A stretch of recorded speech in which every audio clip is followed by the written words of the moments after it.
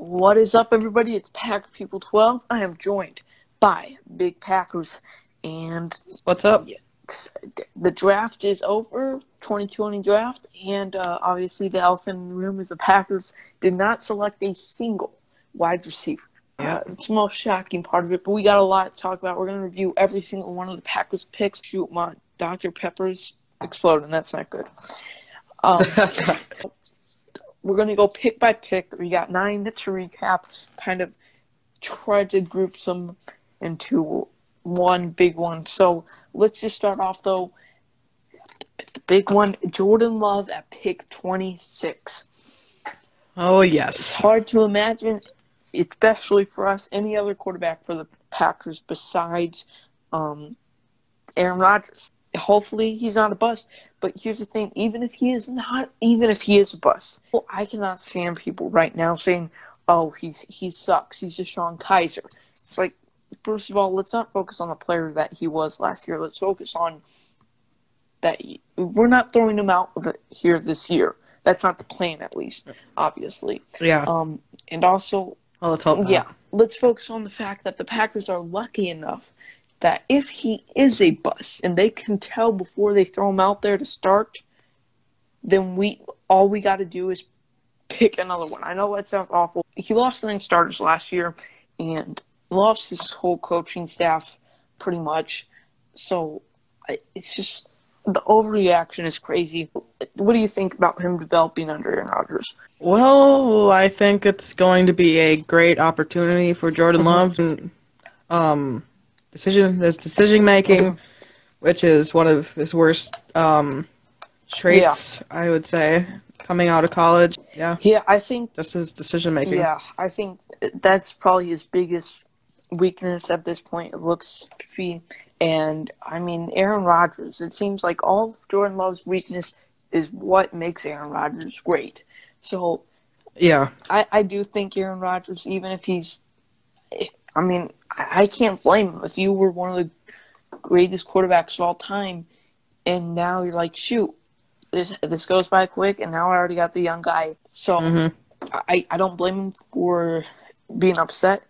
I don't think he is that upset, though, and the media will try to push that narrative just like they did with McCarthy and Rodgers and with LaFleur and Rodgers. But I think it will work out great, and hopefully it does. We'll talk about really a plan in a little bit. Now, the pick 2 is the one that I think is the most underrated. Me and you, one of my favorites. Same. Me and you love this pick. So it's A.J. Dillon, a running back from Boston College. There was quite a few wide receivers on the board at this point. Not Denzel Mims, unfortunately. He went 3 picks before. He was not brought in to be a backup. The thing that everybody was talking about, oh, we drafted a 3rd-round running back in the 2nd round. Or 3rd. No, we did not. He is a completely different player than Aaron Jones. He's more similar to Jamal Williams, but they're definitely not the same player. Yeah. So he's bruising, tough. He's 200-something pounds. And I just... 250 pounds. 250. And probably 249 of that is muscle. Yes. Like, he is not squatty at all. He's not Eddie Lacy's build. He's just a strong dude. So, I love it. Aaron Jones might not be willing to sign this a contract that the Packers want to give him. So, we get this. It's really just the defense. Aaron Jones keeps on pounding that rock on them. Here comes A.J. Dillon, who's going to give you more of that, even more of that. And then next year, if it works out and Aaron Jones leaves, you got a new, fresh running back on your hands. Now, this is probably still the most questionable and confusing pick for me. Josiah DeGuara in the 3rd round. He wasn't brought in to play the same role as Sternberger will. Or H-back or fullback blocker. He's going to do that for us. And, it makes sense now why they would want him over Dalton King, was it? There's a lot of good tight ends that were taken after him that were probably better as an overall tight end. But Gutekunst said in his press last night that, from what we can tell, he's probably just more what they were looking for. Yeah. So out of I think it's smart. Yeah, out of Josiah and Dylan, who do you think will have more an impact this year? Ooh, I would say AJ Dillon because I feel like he would get the second string running back. Yeah. He'll be the second string running back. And I think Josiah is probably gonna be a backup behind Mercedes Lewis. Yeah. Learn from him mostly, and then he'll be ready to go next year. Yeah. Because I doubt we're bringing Mercedes back. So I will say AJ Dillon. Okay. Yeah, I think it'll just be very interesting to see how they use both of those guys. Yeah. Then we got our first defensive pick of the draft in round 5.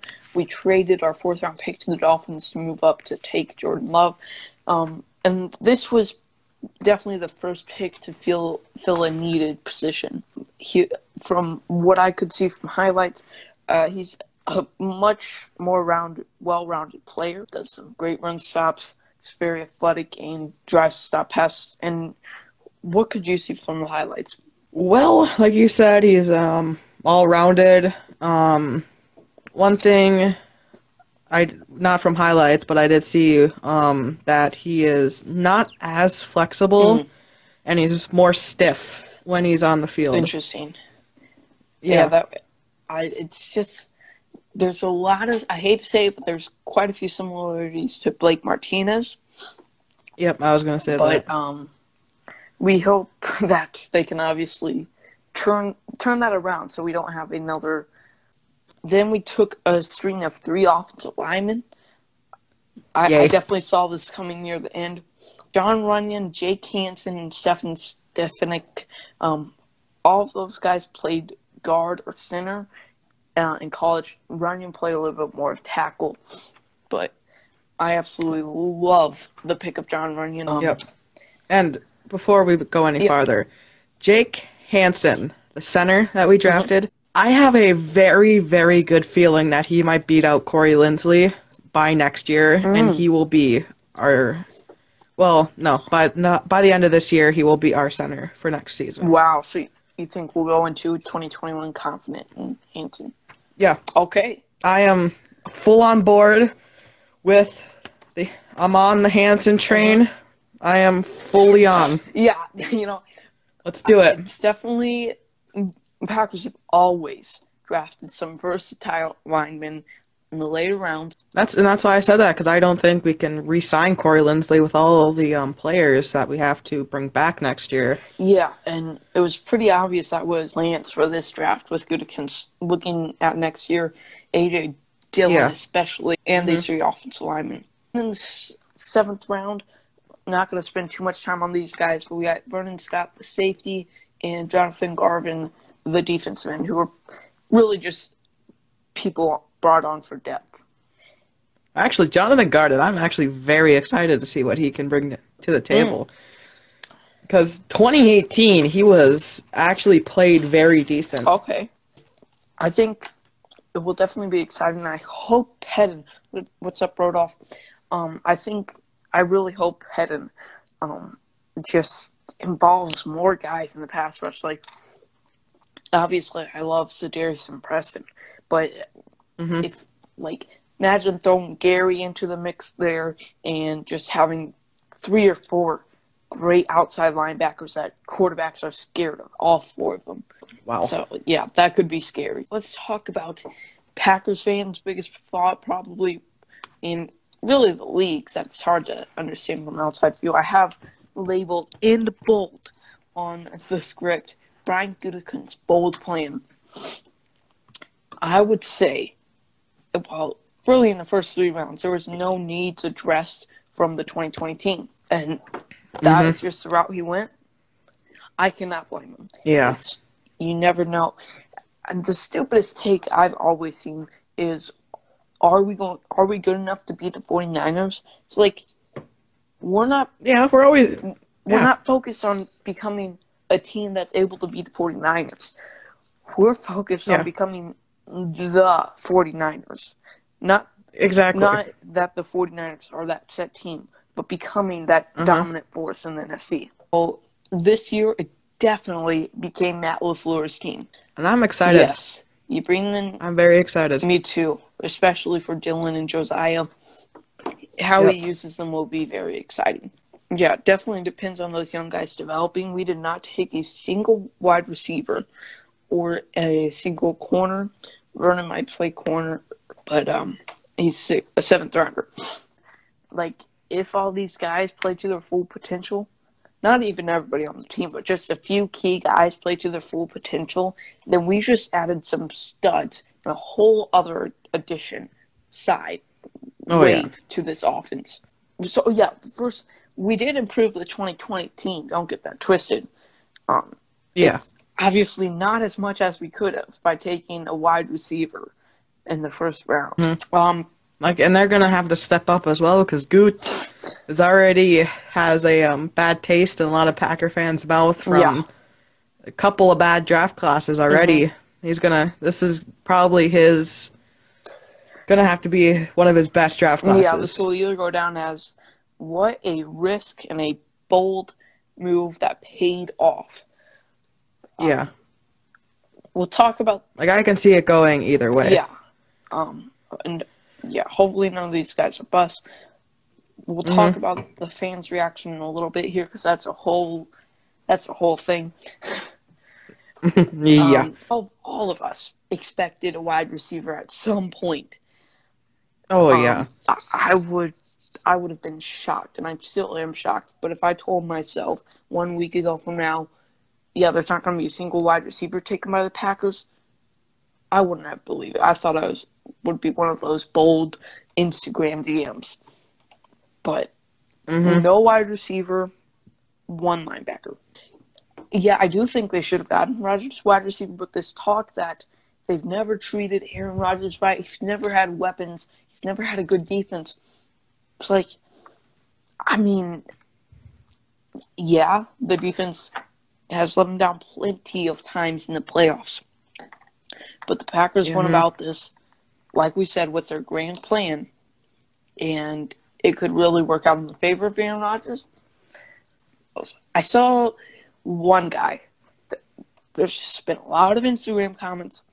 One guy said, he said something about Jon Runyan also, but we'll talk about that when we talk about the overreaction. But he said, you can talk to me when the Vikings win the division and none of this awful draft class. Like, homie, it's April.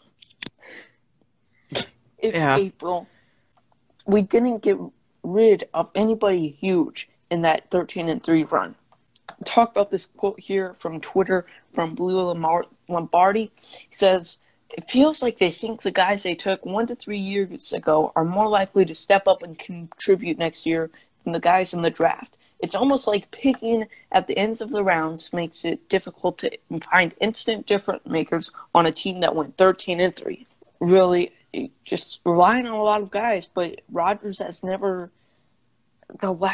I cannot think of a single time we drafted a wide receiver. Well, we've never drafted a wide receiver in the first round for Aaron Rodgers, but an early round wide receiver, a rookie wide receiver, has never really hit it off right to start with Aaron Rodgers. Exactly. Even Devontae Adams, his number one target, he sucks for 3 or 4 years with Rodgers.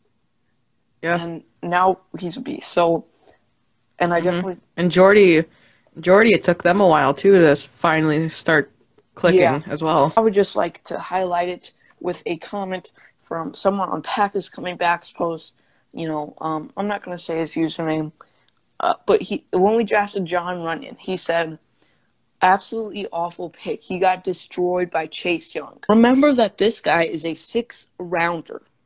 I bet... And, everybody got destroyed by Chase Young at one point. Yes, I'm sure Andrew Thomas, Jedrick Wills, Tristan Wirfs, all got destroyed by Chase Young.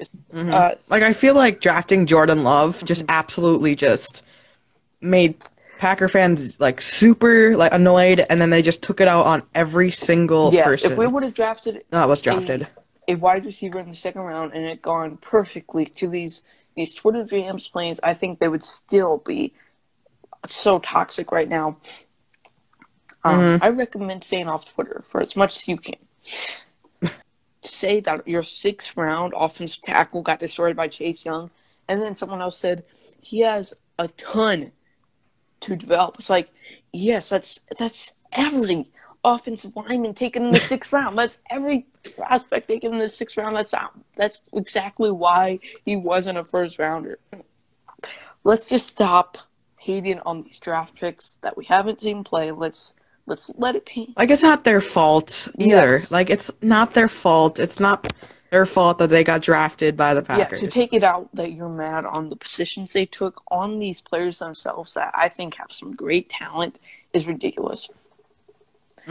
So, to end it off, I would say, we got 2 questions here. What is your favorite pick? It's probably between John Runyon, A.J. Dillon, and Jordan Love, I would say. Probably in that order, too. Yeah, mine too. I think I completely agree. I would not change anything about that. And really, this whole class, to see it pan out and develop, let's calm down and not say Brian Gutekunst destroyed this whole organization, because he definitely did not. And oh my god, the slander on Ted Thompson, even now, like Ted Thompson, someone said on their story, I'm sure a few of you know who it is. I know a similar GM. I know a GM that tried to draft for the future and ran this organization into the ground. Obviously, talking about Ted Thompson. Yep. Ted Thompson, it's like when he left, the organization was not run into the ground. It was definitely in a low place when we had, like, fire McCarthy, fire Capers, fire Ted Thompson. That was fire everybody. Yeah, that was definitely not a good look for Thompson and good moves there. But it's crazy what the Pack fans are saying right now. Ted Thompson did not run the organization to the ground by taking Kevin Keenan, not T.J. Watt. Oh my god! It's been 5 years now. Who cares? Kevin King is the GOAT. Yes. Nobody should care anymore. Yeah. He's a Packer already. He led the team in interceptions last year. Sick and tired of this. Yeah.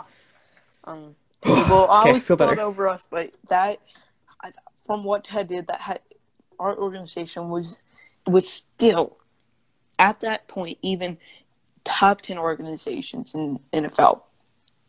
Even when we went, 7-9 with Mike McCarthy, we were still one of the best organizations in the NFL.